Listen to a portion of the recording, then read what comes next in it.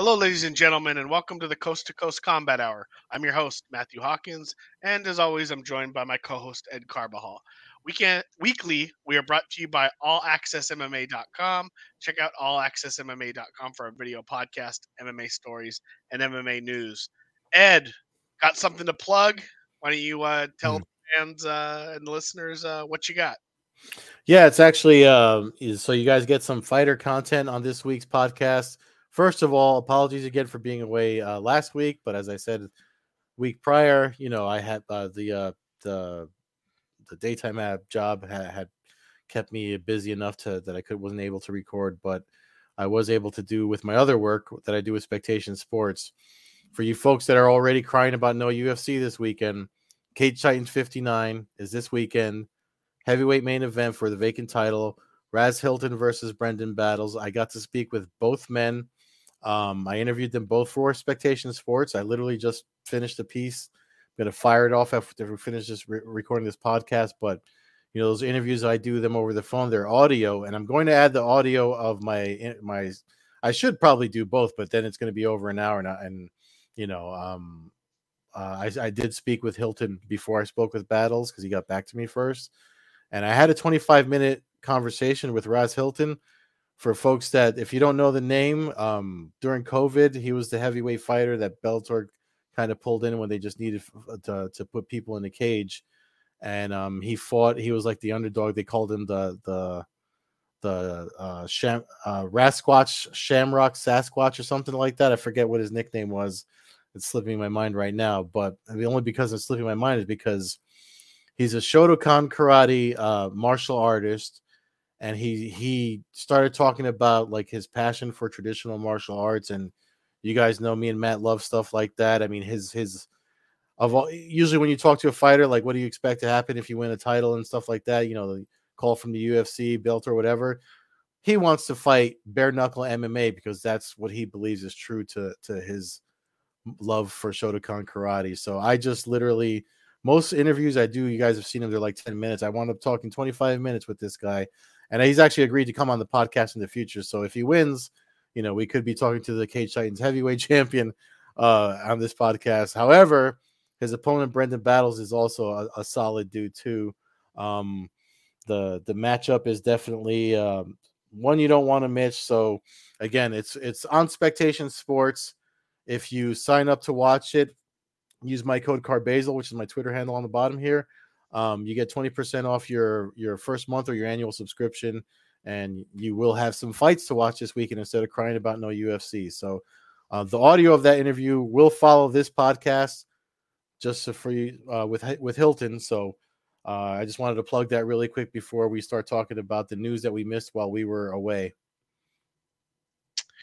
Yes, I guess the big news the biggest news was Speaking of heavyweights, yeah. yeah. Speaking of heavyweights, the best heavyweight in the world is now under the banner of PFL, the Professional Fighters League. Francis Ngannou, uh, free agent, tested the waters a lot. Was having trouble. A lot of people were kind of starting to badmouth him, and out of the blue, we wake up one day last week and suddenly he looks like he got a great contract for himself, Mm-hmm. great contract for his opponents when he does fight, Yeah. and some flexibility and stuff for a fighter that's 36 years old and the linear heavyweight champion of the world. Mm-hmm. You know, uh, we're gonna try to keep this as positive as we can because really it comes down to UFC versus Ngannou Mm-hmm. is kind of how the this is played out. Anybody that's ever listened to me and you, I think would agree that for the most part, while we support the UFC and we're huge fans of the sport itself and we acknowledge all the great things they did, I think we take the fighter's side when it comes to negotiations and really being able to step up and stand up for yourself Mm-hmm. and we've kind of always acknowledged the fighters, Fedors, the guys who are willing to kind of put their neck on the line, not necessarily uh, kiss the boots of the UFC Mm-hmm. and be able to be successful while doing that. The cyborgs and such like that Mighty Mouse. Mighty Mouse, the people that are Yeah. willing to put their feet down and do it in other places. So, as far as unpacking, uh, the whole situation, how surprised were you it ended up being PFL? I mean, all signs were pointing to that as you heard about everything else not following through. When conversations went too long. I mean, personally, and this is me just being a Jersey asshole, but I always get to the point just fucking say something or do nothing. I start to lose interest. That's just how sports is. I mean, people are thinking about your most recent fight as the measuring stick. So if you're not fighting, I start to care less as far as the news goes. Not that I don't care about what they're going through, whatever. But yeah, when the news came out, I was just like, okay.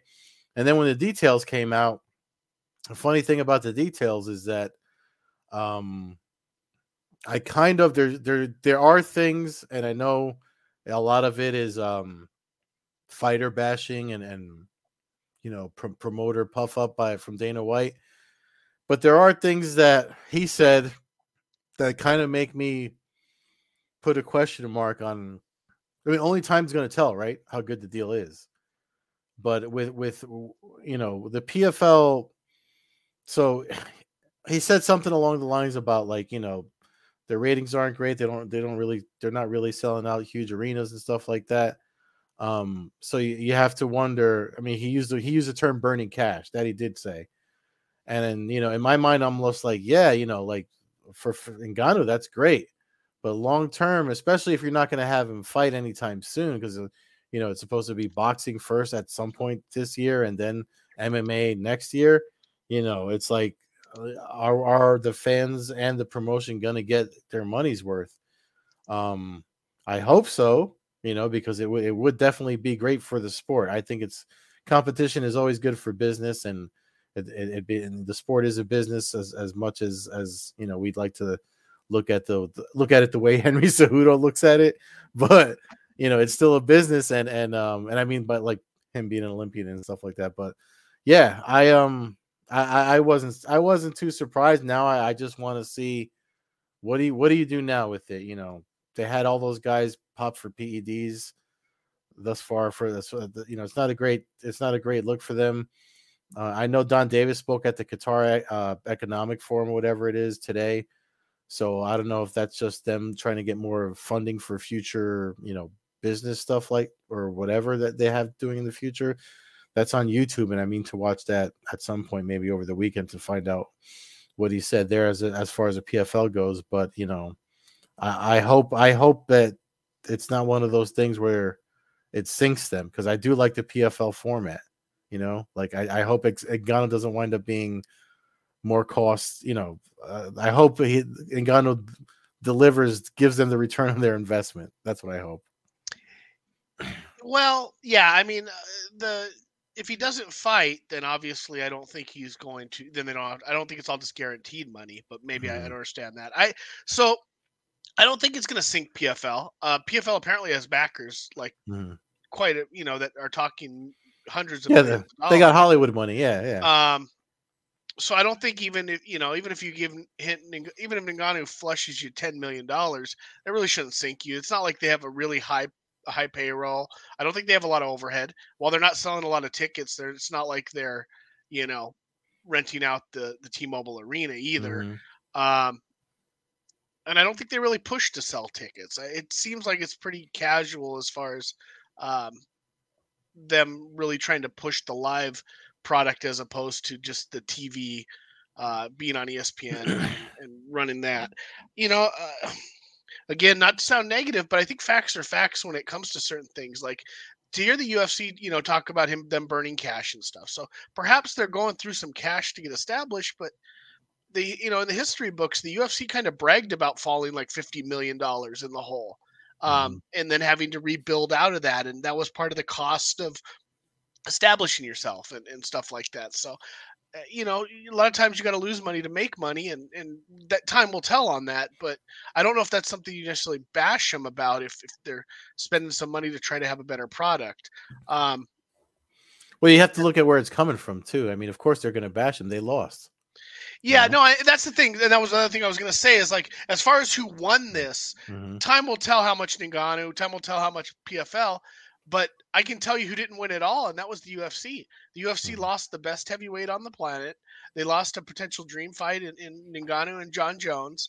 Um, I don't, they'll write the history books, so they're going to manipulate how this is, kind of documented. But for the most part, people are going to have to recognize Ngannou. I mean, now you're going to have the UFC fans that we've talked about and stuff, but it's you can't disregard the fact that he demolished the guys that John Jones is kind of refusing to even go through the ranks of fighting. It's like pick and choose Stipe. Mm-hmm. Blade's obviously just lost, but he's still a top 5 heavyweight, and Ngannou finished him twice. Um, the Pavlovich is the new blood. John Jones seems to not even acknowledge he exists. So I think the hardcore fans are certainly going to always recognize Ngannou right now as the linear champion, and until he gets upset or something, and then people just go, okay, well, obviously the best heavyweights in the UFC now. Then Mm-hmm. until we get back to that point, I don't know. The UFC doesn't win. They lost. They got outbid for a superstar. Maybe not a superstar financially. That'll be wait to be seen. But Mm-hmm. I just don't. I know the pay per views and all that stuff, but I just feel like you do better off if you just try to get on like a big television channel and run Ngannou on you know ABC owns Disney, just like the UFC gets on ABC because they have a deal with ESPN. So that would be the angle I'd try to be going. I'd try to be going to get out there. I don't know who you're going to get him to fight. And there's no real early time frame for it, but he hadn't fought in 18 months in the UFC. That was the other thing. Mm-hmm. Dana White, like, we don't do that kind of thing. Like, you fight here. Well, no, you don't, because Ngannou didn't fight for 18 months under your banner. So you don't him going to the PFL and taking another year off is we missed one fight in the UFC. He was going Mm-hmm. to fight once every 18 months. I mean, and he'll get a boxing match. It might not be Fury, it might not be Wilder, but he's going to get one. He's going to get paid money. He'll get paid more than he would have got paid in the UFC. So Mm-hmm. I mean, I don't think I think it's good for the sport. And like I said, I just support the guy for apparently. And then the thing he did for his opponent looks like a $2 million minimum purse. Yeah. I mean, what else can you say about that? You're going to have people trying to drop out of the UFC. This is going to be a Yeah. Fedor situation. Yeah. Yeah. With the affliction money trying to Oh yeah, trying that's to a get good payday. comparison. Yeah.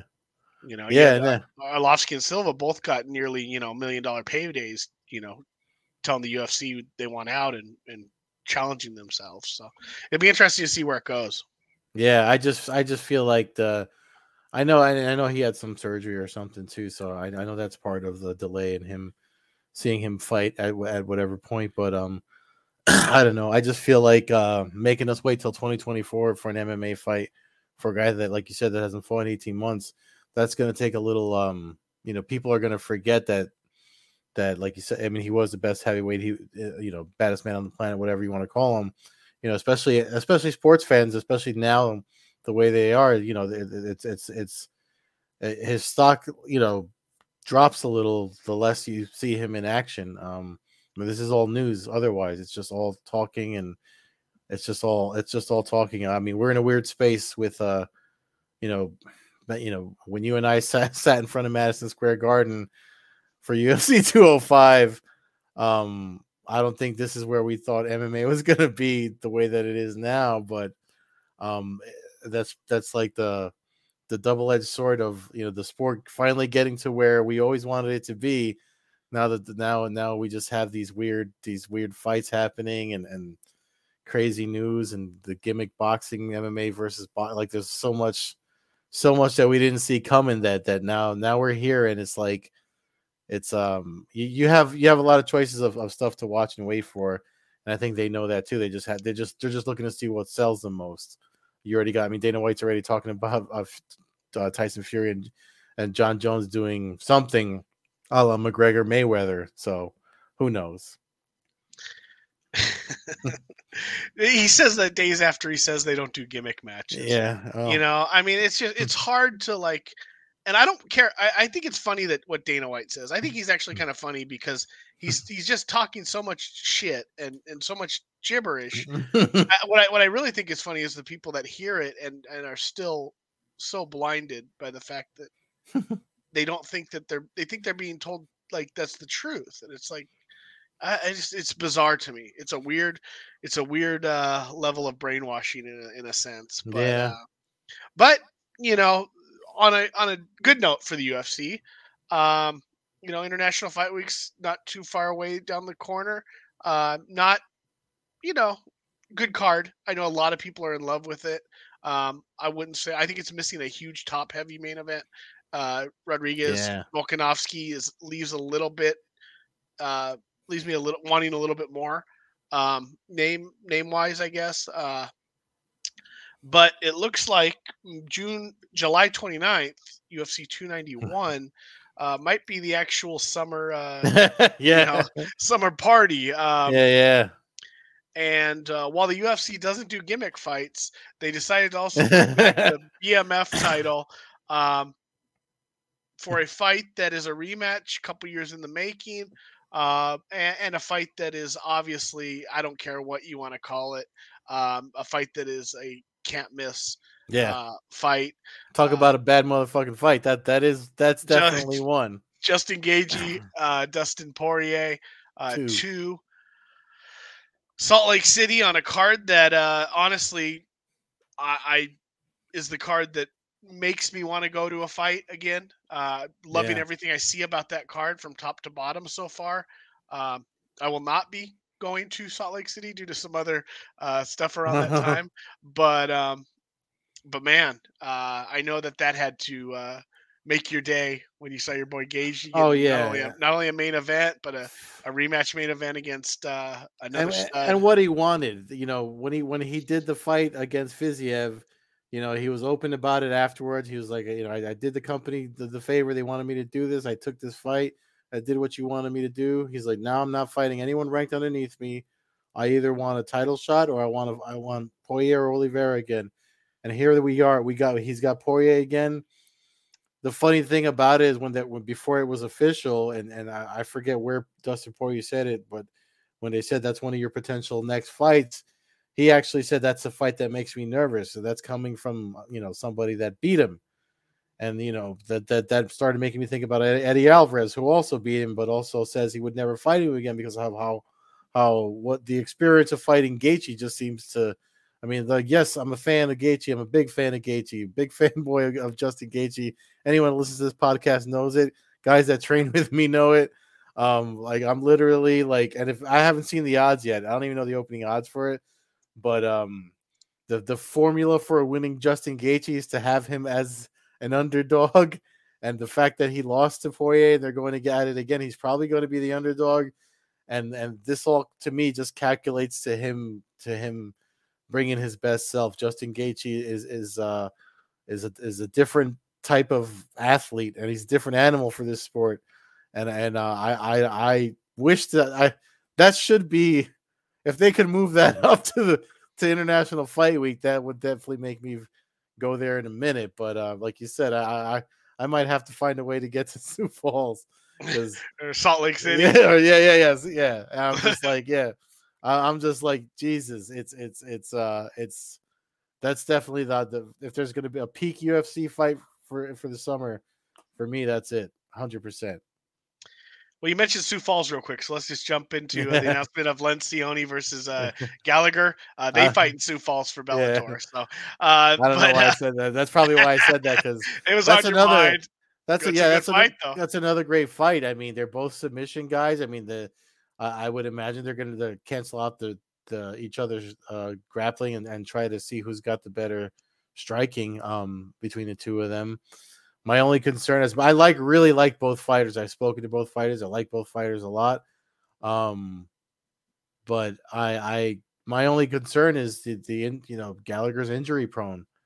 I hope he can stay fresh enough for this fight not to fall apart, especially with this being part of Lencioni's kind of, this is what his third fight back into full swing MMA, because he took the stint to become a father and do combat jiu-jitsu and stuff like that. So it's a good fight too, man. I mean, there's a lot of good MMA out there. You don't just have to watch the UFC like we always say. No, but yeah, jumping back to Gagey Poirier. I mean, Mm-hmm. obviously, um, Poirier will be the favorite. I'm sure he'll be like, I think like a Hmm. minus 160 favorite. I mean, coming out just based off the fact the previous history of the fight. Um, and but man, I what a fight. One of the few fights that you could do a non-title main event for, although they got the gimmick belt apparently on the line with the Mm-hmm. retirement of Jorge Masvidal. Man, yeah, I think that would be the one. That's the one to go to this summer. But it's crazy that they have the fight card the way that they got it laid out right now. I mean, I've had people already asking me about that event, which is pretty wild in itself for just some event, 3 months down the line. Um, but So I'm just checking really quick. I'm on Odds Checker. Motherfuckers that didn't hire me. I'm trying to see because they usually post odds from everybody. So there's some early odds up, and as of right now, they have Gaethje is the underdog plus 106. Poirier is minus 120. So so that's even that. closer. It's a coin Mm-hmm, flip. mm-hmm. Interesting. That's as of right now. I mean, that's July 20th, May 24th. So It's just a hell of a fight. I mean, even just to keep thinking about it, that's a fun fight. That so the funny thing about that is there's a boxing. It's Spence and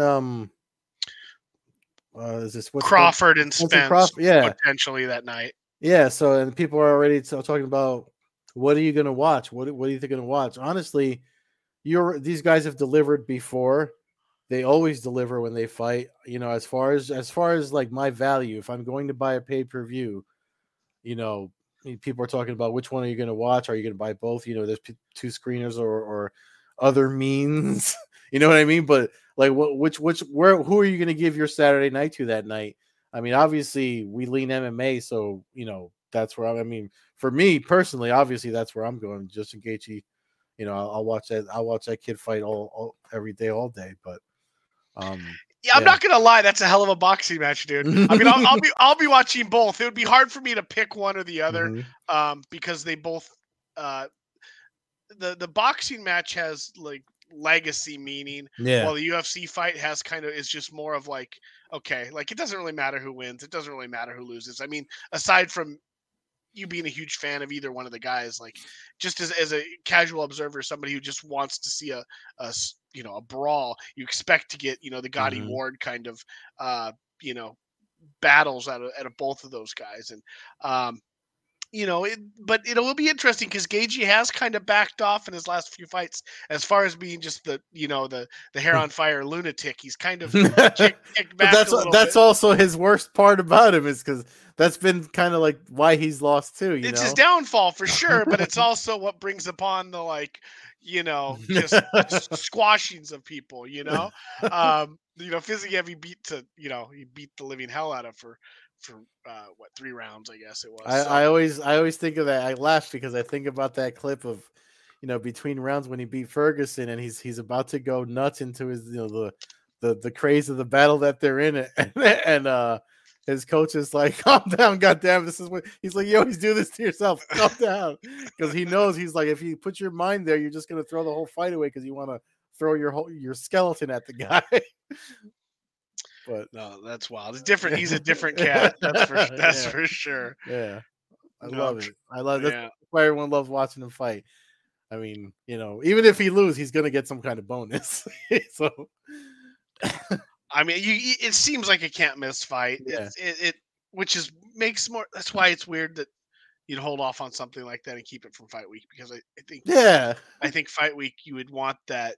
The whole theory behind fight week is that there's all this other stuff going on, and then it caps off with the main event of the UFC pay per view. So Hmm. it would seem to me that the potential fireworks of that fight Yeah.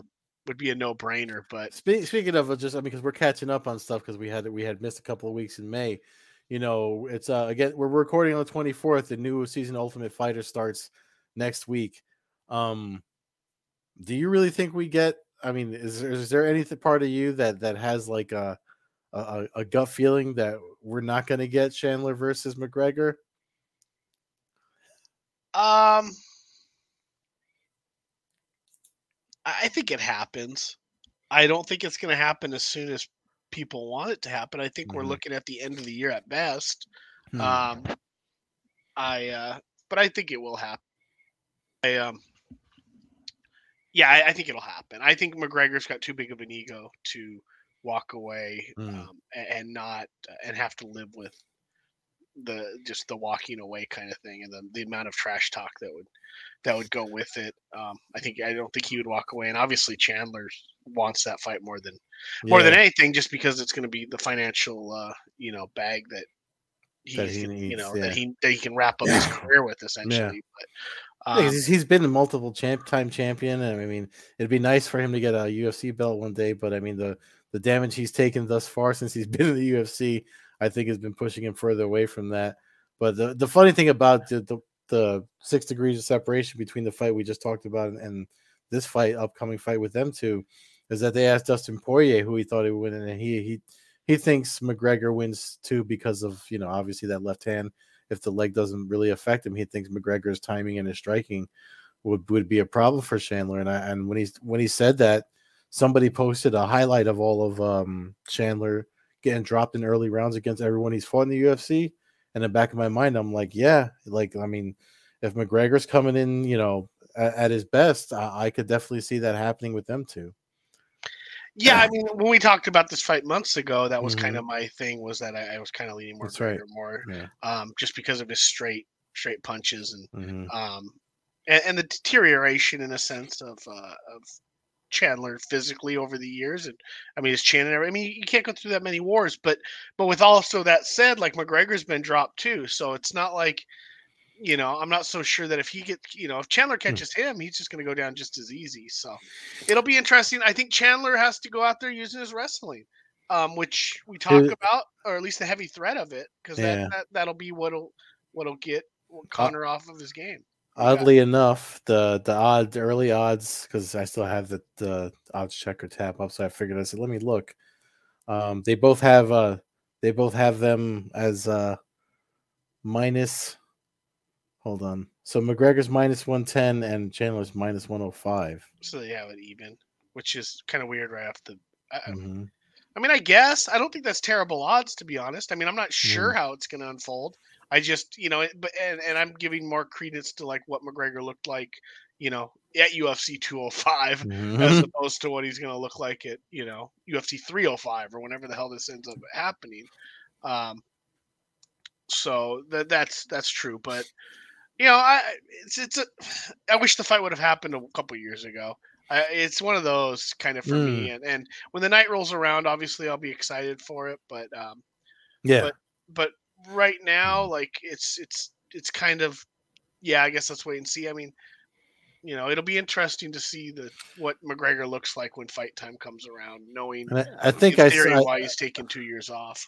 I think I saw somewhere where Eddie Alvarez had advice for Chandler because of the history Chandler and Alvarez have together, and he could, and him having fought, talking about 205, him having fought and lost to McGregor. I mean, he was telling him to wrestle him, and I'm like, I feel like that's a no brainer when you think about fighting McGregor, just because of, even if you look at the fight against from UFC 189 against Chad Mendes, the wrestling was still successful for Mendes. Mm-hmm. It's just the cardio and those body shots that McGregor delivered with the front the back kicks, the front or the front snap kicks to the gut, and helped tire Mendes earlier. But I think that's when we saw the blueprint of the hole in McGregor's. I don't want to say the hole in his grappling, because again, that fight also showed how when he knows who he's fighting, how well he drills for his opponent. So I don't want to say that there's holes in his game, because when McGregor is, and I did watch 2 episodes of his Netflix thing, but it was also, it serves as a good reminder as to when he's dialed in, he definitely, like, he does his homework to the point that he makes his training. He designs the training that he does to for the man that he's got. He signed a contract against. And I think that's one thing that McGregor never gets enough credit for is how methodical he gets when it comes to an upcoming fight. Everybody pays attention to this guy, and they never pay attention to all the stuff he does in the training room. So, yeah. Plus, you can't deny what he's done for the sports. Yeah, no, I mean, obviously his weakness has always been the wrestling. That was Mhm. always his potential kryptonite. Obviously, some guys choose to use it. I don't know if I think that Chandler will not go out there and throw like a maniac. I kind Mhm. of think that he will, despite having the wrestling Mhm. advantage. But it kind of, are you willing to win ugly, or would you rather Yeah, lose in a spectacular fight? So it's a good way to put it. it's kind of like, a lot of guys don't like to want to, they don't want to be win ugly, and Mhm. they go out there with a game plan that's, at least questionable to us. I'm not a professional fighter. You're not a professional fighter, but when we've seen several cases where, you know, dudes who have what appears to be a huge favor, advantage on the ground, like to stand and bang. So, Mhm. um, but it's another good potential fight. It's a money making main event for the UFC down the line. Um, so hopefully we get it. Hopefully we get it this year. You got this Gagey. You do got the International Fight Week, which has some very very good fights. I'm excited for Blakovic and Pahea at 205, the co-main event for the Gagey Poirier fight. To me, that's a fight that gets me fired up. A couple of Mhm. bigger guys, and an interest. Just to me, it's an interesting fight with a couple guys who have some characters um, and you know, and puts together something good. Kevin Nicholson chiming in here. When Chandler fought Primus in 2018, he suffered nerve damage from the low leg Mhm. kicks. I think he had a similar but less severe issue with Gagey a couple years back. McGregor needs to exploit that. That's obvious. That's Yeah. obviously there. Um, Yeah, we were both present for that too when that happened. I think, right? When weren't you? Didn't you come to the garden for that? yeah, Yeah. for sure for the Yeah. Chandler Primus fight. Um, but I don't know if you heard Kevin, but McGregor broke his leg in his last fight. That might be a bit of a problem too, coming Yeah, back after. we'll see how eager Connor is to throw his kicks Yeah. and I mean it's all set up for stand and Mhm. Wang punches, uh, but it is a good Boxing with one. MMA gloves. I mean, I feel like that actually favors McGregor. I mean, again, Yeah, we oh, already it went does over it, for but sure. yeah. For sure, if we take away the ground potential, because we know McGregor's not going to take down and beat up. We wouldn't expect McGregor to take down Chandler, but we Kevin could. But the Kevin reverse. Kevin Nicholson, since you're chiming in, he's a physical therapist. We've had him on the podcast in the past.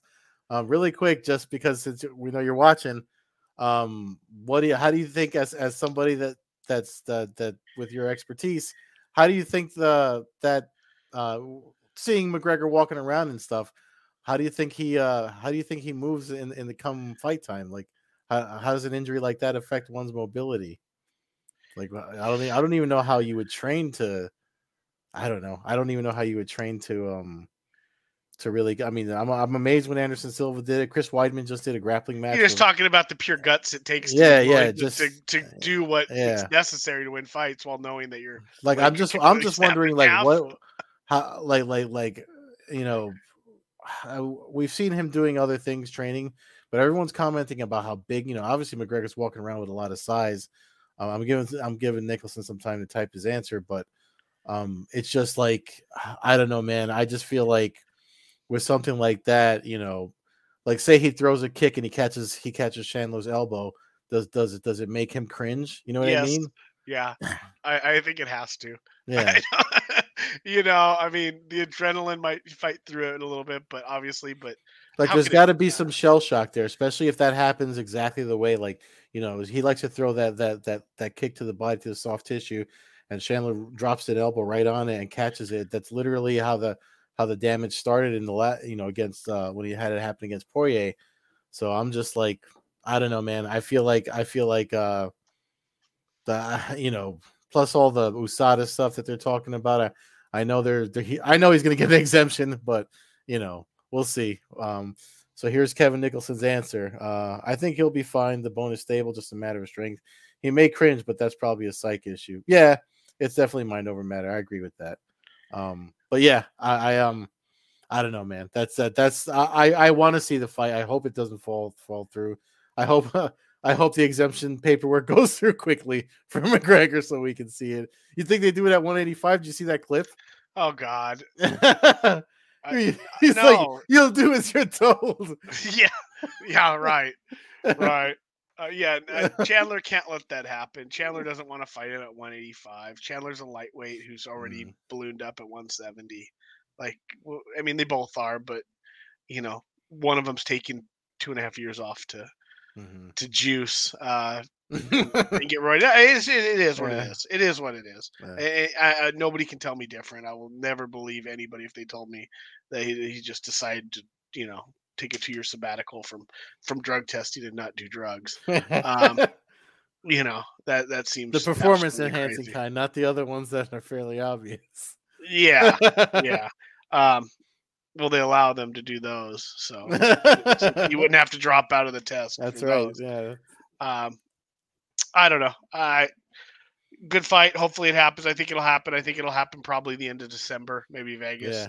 Expect a lot of Ultimate Fighter chat when we obviously the season's gonna start next week, and we'll be when we're recording stuff. So, but we'll get some guests lined up too. I mean, again, we're out of our crazy season of shit happening, so we'll start getting some guests lined up this summer. And in the meantime, you'll have to deal with my audio interviews from that I have for this upcoming Expectation Sports event.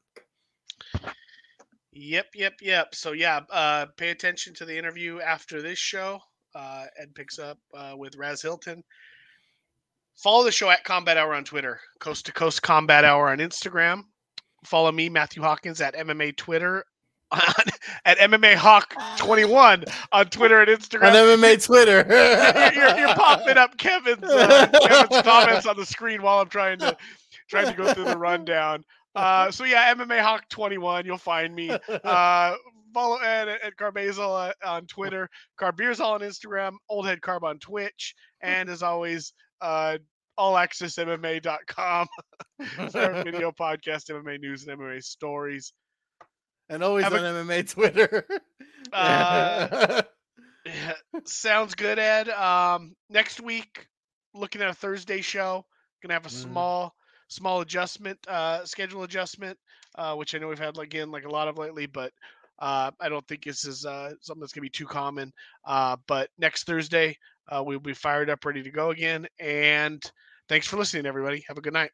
Yep, back to our regularly scheduled programming somewhat. All right, Ras Hylton, you're fighting for it looks like the vacant heavyweight title at Cage Titans 59 next weekend. That's May 27th, right? That is correct, sir, yes. So I actually have a lot of questions for you because I remember, before we get into the fight you have coming up, I remember seeing you when you fought your fights at Bellator. They said you had a Shotokan karate background, and you were that first fight you were the underdog in, and you won, and you a lot of people remembered you from that fight with the nickname Rasquatch Jamaican Shamrock, and I feel like I mean, tell me if I'm wrong. That exposure for you from that fight, I mean, did you see a change in your career? I know it was during COVID, but did you just see a rise in popularity after that fight? It was, like you said, it was during COVID, and there was definitely some online chatter for a while. But I don't know. I feel like all of us in the fight world were really just kind of stuck for a minute. I mean, all the promotions, on the local and regional level basically had nothing going on. So I was just grateful to be working at all. And, obviously I only wish that things had gone a little bit differently in the second one, but it's, ideally sometime after this, I'll be able to run that one back, because if I was able to get up from that blow to the back of the head from Davion, I feel that the last minute or whatever we had, I was going to be better off in. Yeah. So it was definitely an eye-opener. On the one hand, I learned good things from both fights. I can get up and go on a moment's notice, and I'm willing to get up there and tangle with the higher echelons. I mean, Davion was basically, he's under scholarship with Bellator, and my most recent opponent, Danilo Marquez, is a full-time fighter. He's been in the game and not having to work, that job plus another to keep the bills paid. So it's all been building me up so that I can get to the point where I can walk off of the job site and into the cage and not see a break in who I am and what has to happen. It's all been for the better.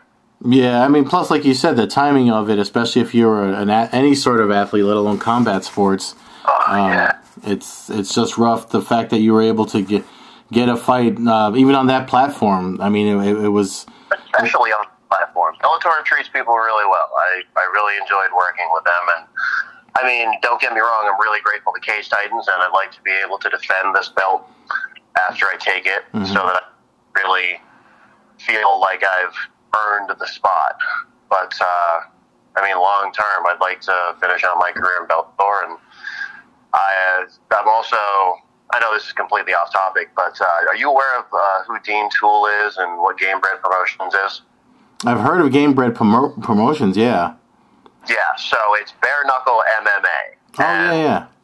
Right now, my driving force is I want to be as good as possible at MMA, because when I get old and crotchety, I want to be able to teach. But right now, as an active fighter, I want a couple of bare knuckle fights at least.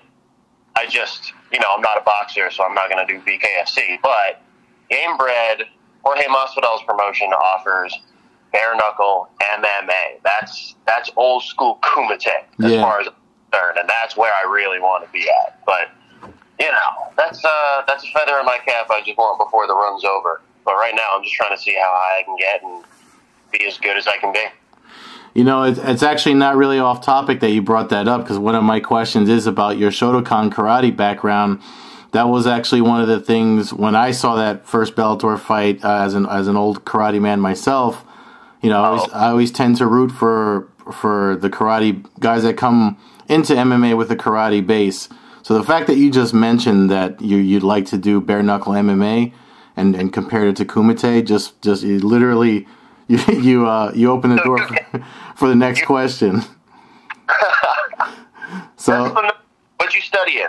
I did Ishinryu karate, and the funny thing is I have my instructor, because I have tibial torsion in my right foot, and because of the way I would naturally stand sometimes when we were sparring, he always said to me, you should have done Shotokan because you fall into their stance naturally.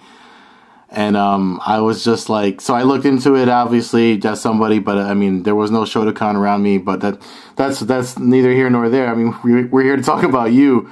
But because of my own history with martial arts, the fact that you're bringing, I've always admired fighters with a karate base that come into MMA, because if you look back at the early days in the 90s, the focus was to kind of bring jiu-jitsu to the forefront, but then when everybody adapts to everything, you make people fight your fight. And I saw that in your fights at Bellator and the fights that I've seen since then.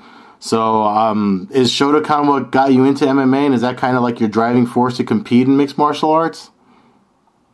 So I'm going to see if you have one of those fun, obscure movie references. Well, actually, it might not be obscure. Did you watch the Ip Man movies at all?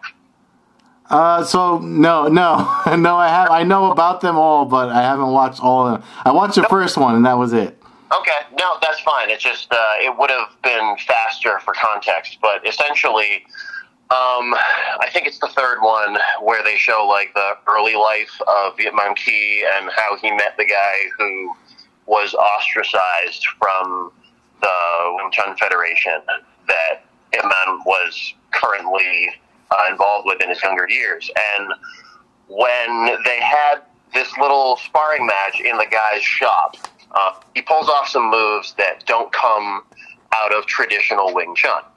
And the young Ip Man says so. He's like, wait, that's Wing Chun? Like, question mark? Like, really? That's what you're giving me right now? Mm-hmm. Old man just gives him this funny little grin. He says, everything that comes from my fist is Wing Chun. Now, the way I interpreted that and the way that it reflects on the question you're asking is that, yes, Shotokan brought me to the dance, and I've also belted in Taekwondo and Kempo. So there's like this whole intermingled history in Southeast Asia when it comes to Okinawa and their place, bringing Shurite into the mix of what was happening at that point and over the consecutive couple of centuries there, that all kind of, like, if you look at Taekwondo, if you look at Kempo, if you look at Shotokan, you see similar stances, strikes, kicks, and so on, because of how everybody influenced everybody else around there. So all that to say, being at Dragonfire Martial Arts, being able to kind of bring all of my martial arts history chronologically and then intermingle it, and now with Che Shindo, Master Che, who taught John Pinette, who's teaching me now at the Che Striking Academy, also that same Korean / Shotokan background.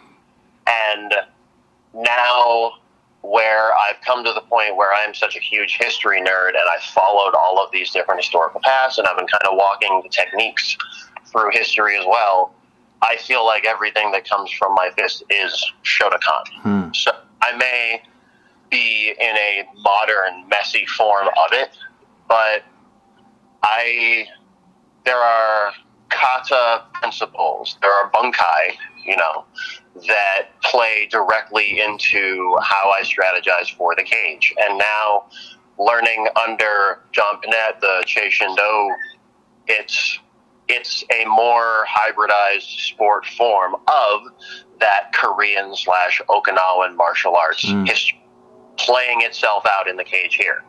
And the way that it puts me in a position to utilize the rest of the skill set that you need for MMA. I can go straight to my wrestling. I can train to my jiu-jitsu, sweep to mount, and then continue to pound from there, or get up and separate and get back to distance again. There's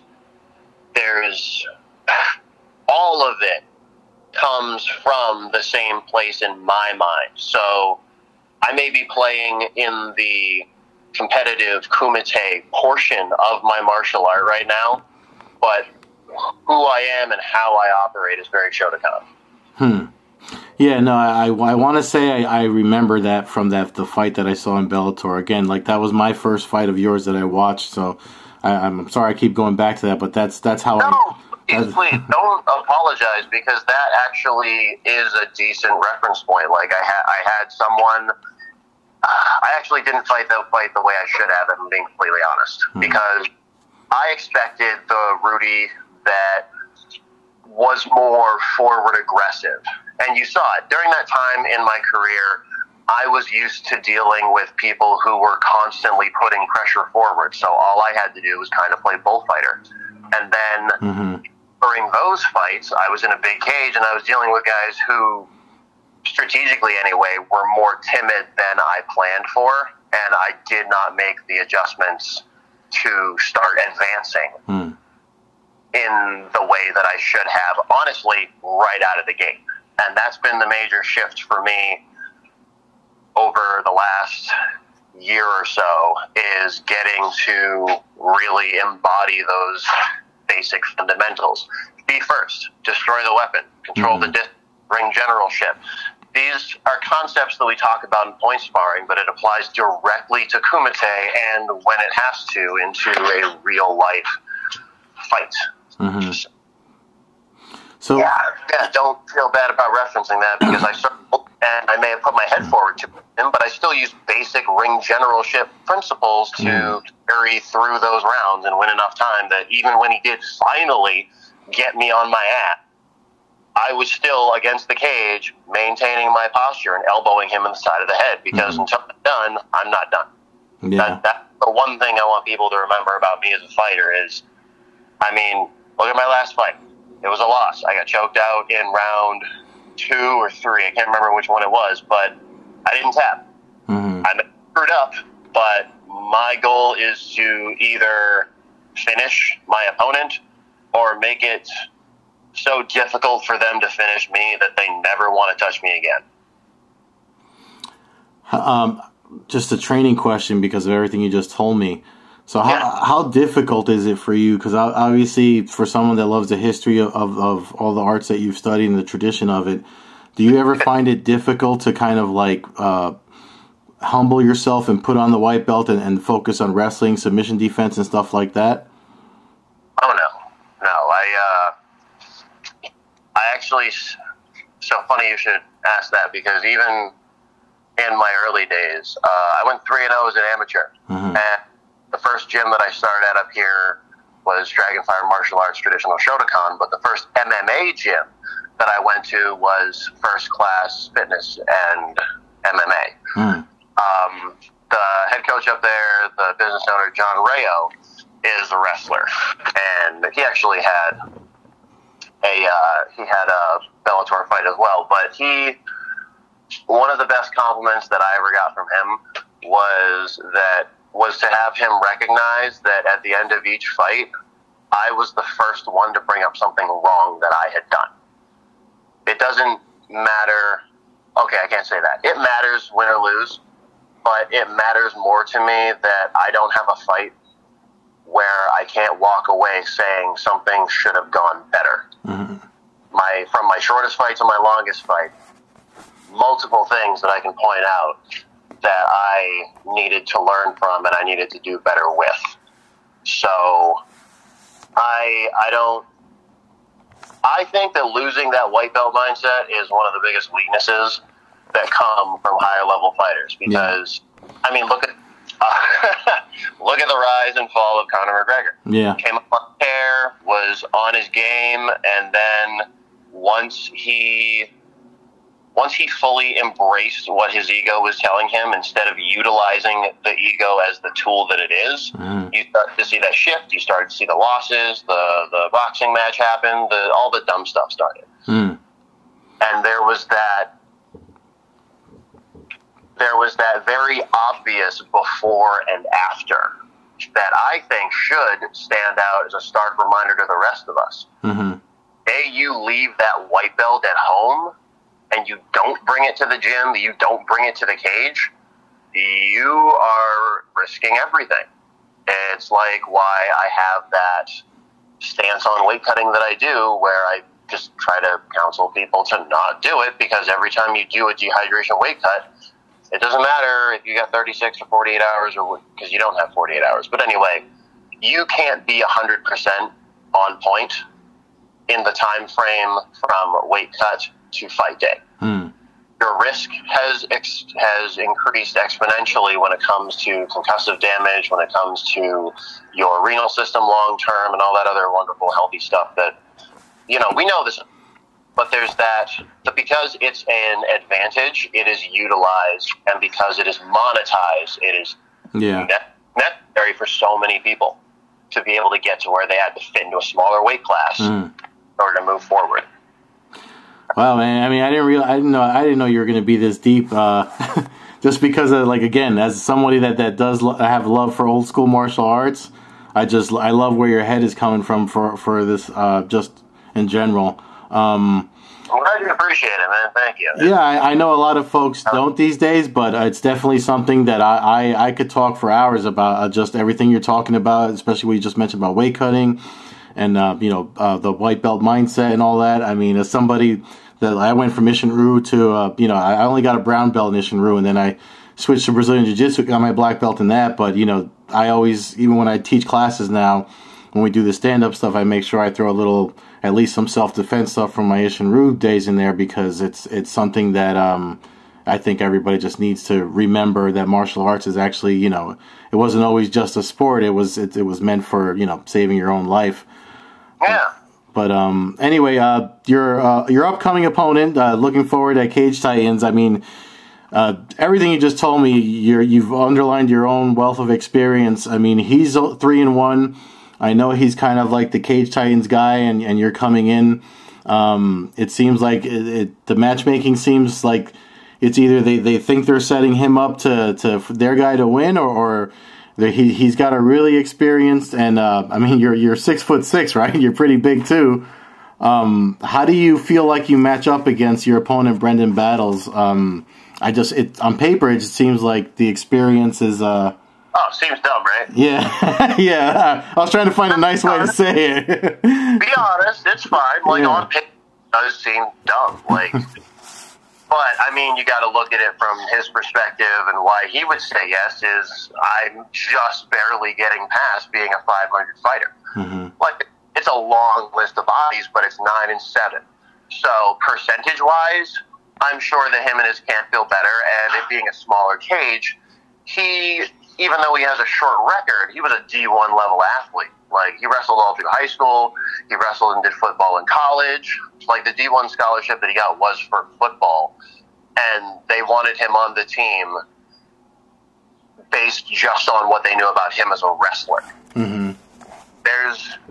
He's got just as much time in wrestling, probably, or at least, you know, a significant amount of years, at least 10 to 15 in wrestling. That's not something that you just sneer at. I mean, he had 2 fights way back when, and now he's on a 2-fight win streak, and he wants to find out in a very similar way. Like, he may have a different way of putting it, but I feel like him and I have that space where we see eye to eye. Mm-hmm. Yeah, I'm not looking at any of the information that has to do with his record as anything other than tactical knowledge.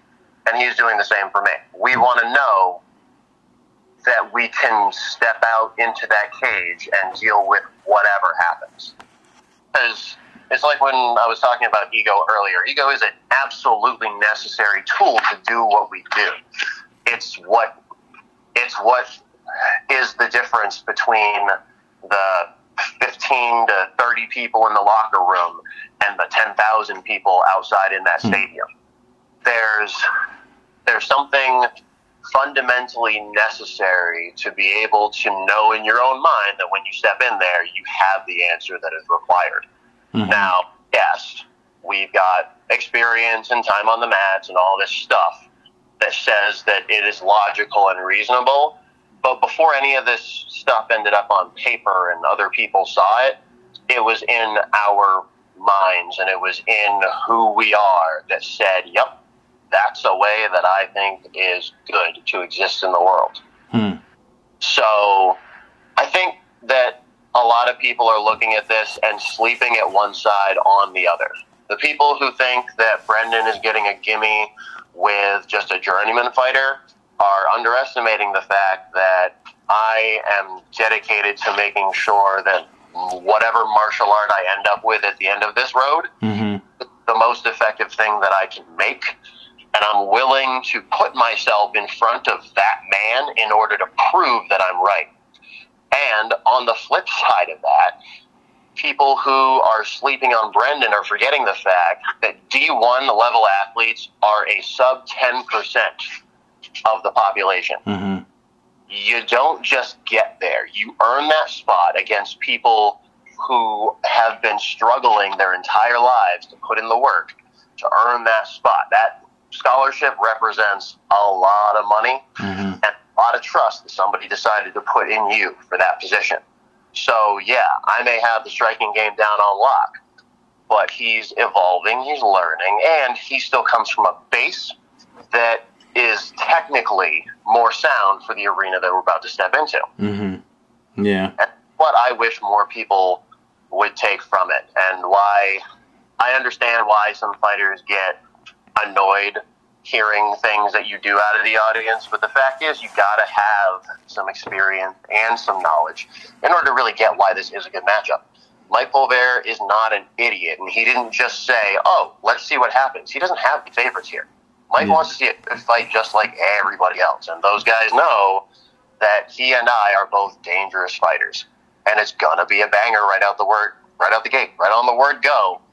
Both of us are in here with something to prove, families that we don't want to get embarrassed in front of, and a higher crowd that we're looking to impress. We got places to go from here. Yeah.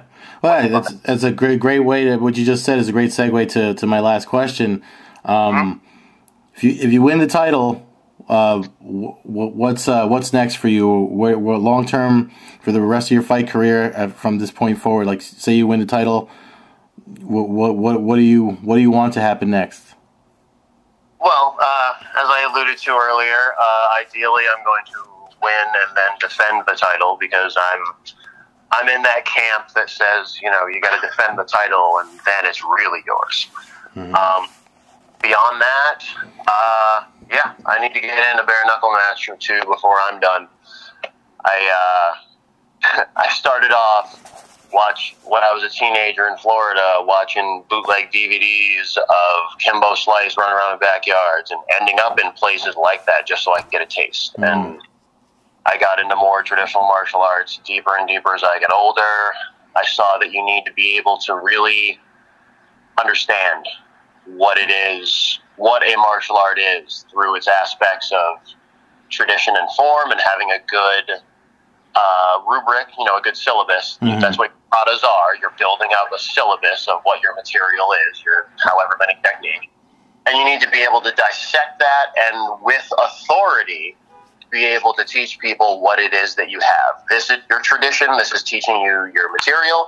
This competition. This is how we do this. And this is your street level fight to the death technique. And here's why these techniques belong in these areas.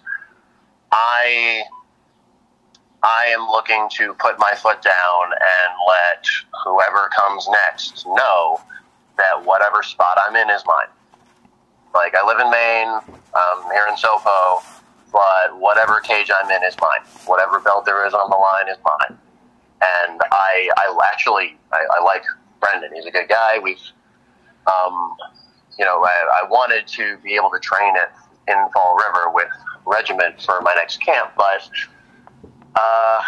in the Northeast, there's not really many heavyweights, and eventually you either you start losing out on fight opportunities, or you say yes to the opportunities in front of you. So, like I said, this is not a fight to sleep on and think that either one of us has it easy. It's heavyweight, so anybody could fight, but we're both bringing our best selves to this. I'm just convinced that no matter what anybody has for me, I'm going to get in their face and make them start failing before I do. And I'm just going to put my foot down. This belt's mine. I want to defend it. I want some bare knuckle action. And I want to see who else I can test. After now just talking to you and you mentioning it, I actually would look forward to seeing you in bare knuckle. I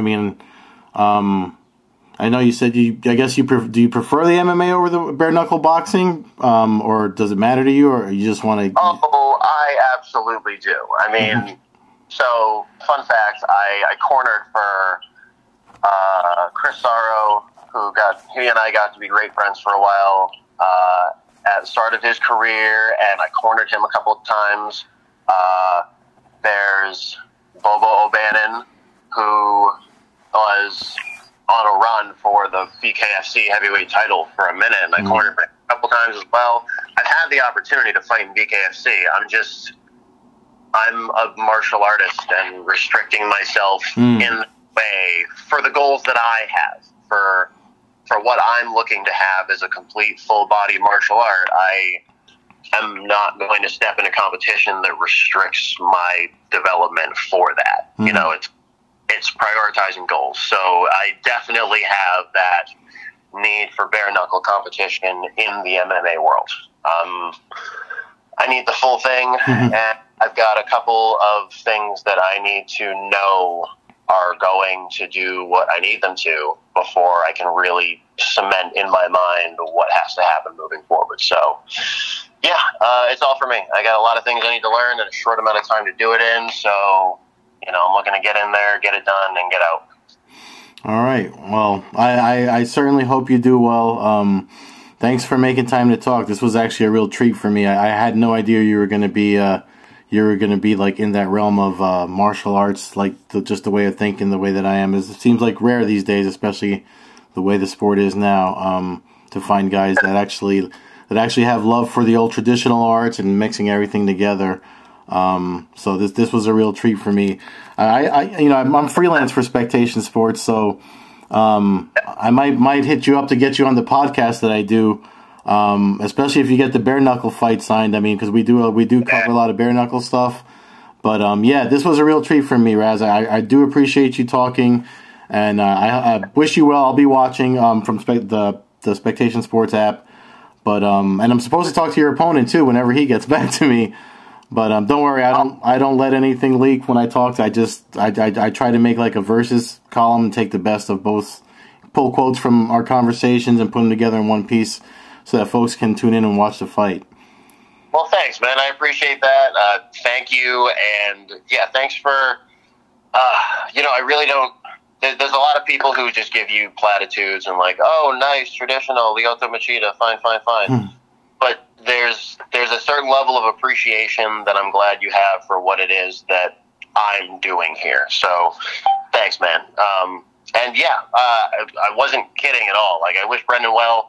I wish we didn't have to fight, but this is the toughest guy around me right now. Who just happens to be geographically where we're at. So we're both looking for this. I honestly wish him nothing but the best. But until next weekend is over, there's 25 minutes that I'm guaranteed to have a bad day. But it's more important that what we carry forward into the future of martial arts is solid. Yeah. Really solid from the core. Yeah. No, I definitely appreciate that. So thanks again, and enjoy your weekend. I'm glad we got to talk before fight week. I know that's usually the roughest week for you guys, so thanks for getting back to me so fast. Absolutely. Trying to be efficient. I appreciate you taking the time to really delve in, get a real good idea about me, and good luck, have fun, man. I hope to talk to you soon. All right, yes, definitely. I'll definitely be in touch, man, because this is there's more I want to get into, but I get. Well, look, you got my cell phone now. That this isn't like some office or whatever. This is my personal cell phone, so whenever you want to set something up, just let me know. Same here, man. For sure, I will. Thank you again. Absolutely. Have a good night, Ed. You too. Take care. That was really fun.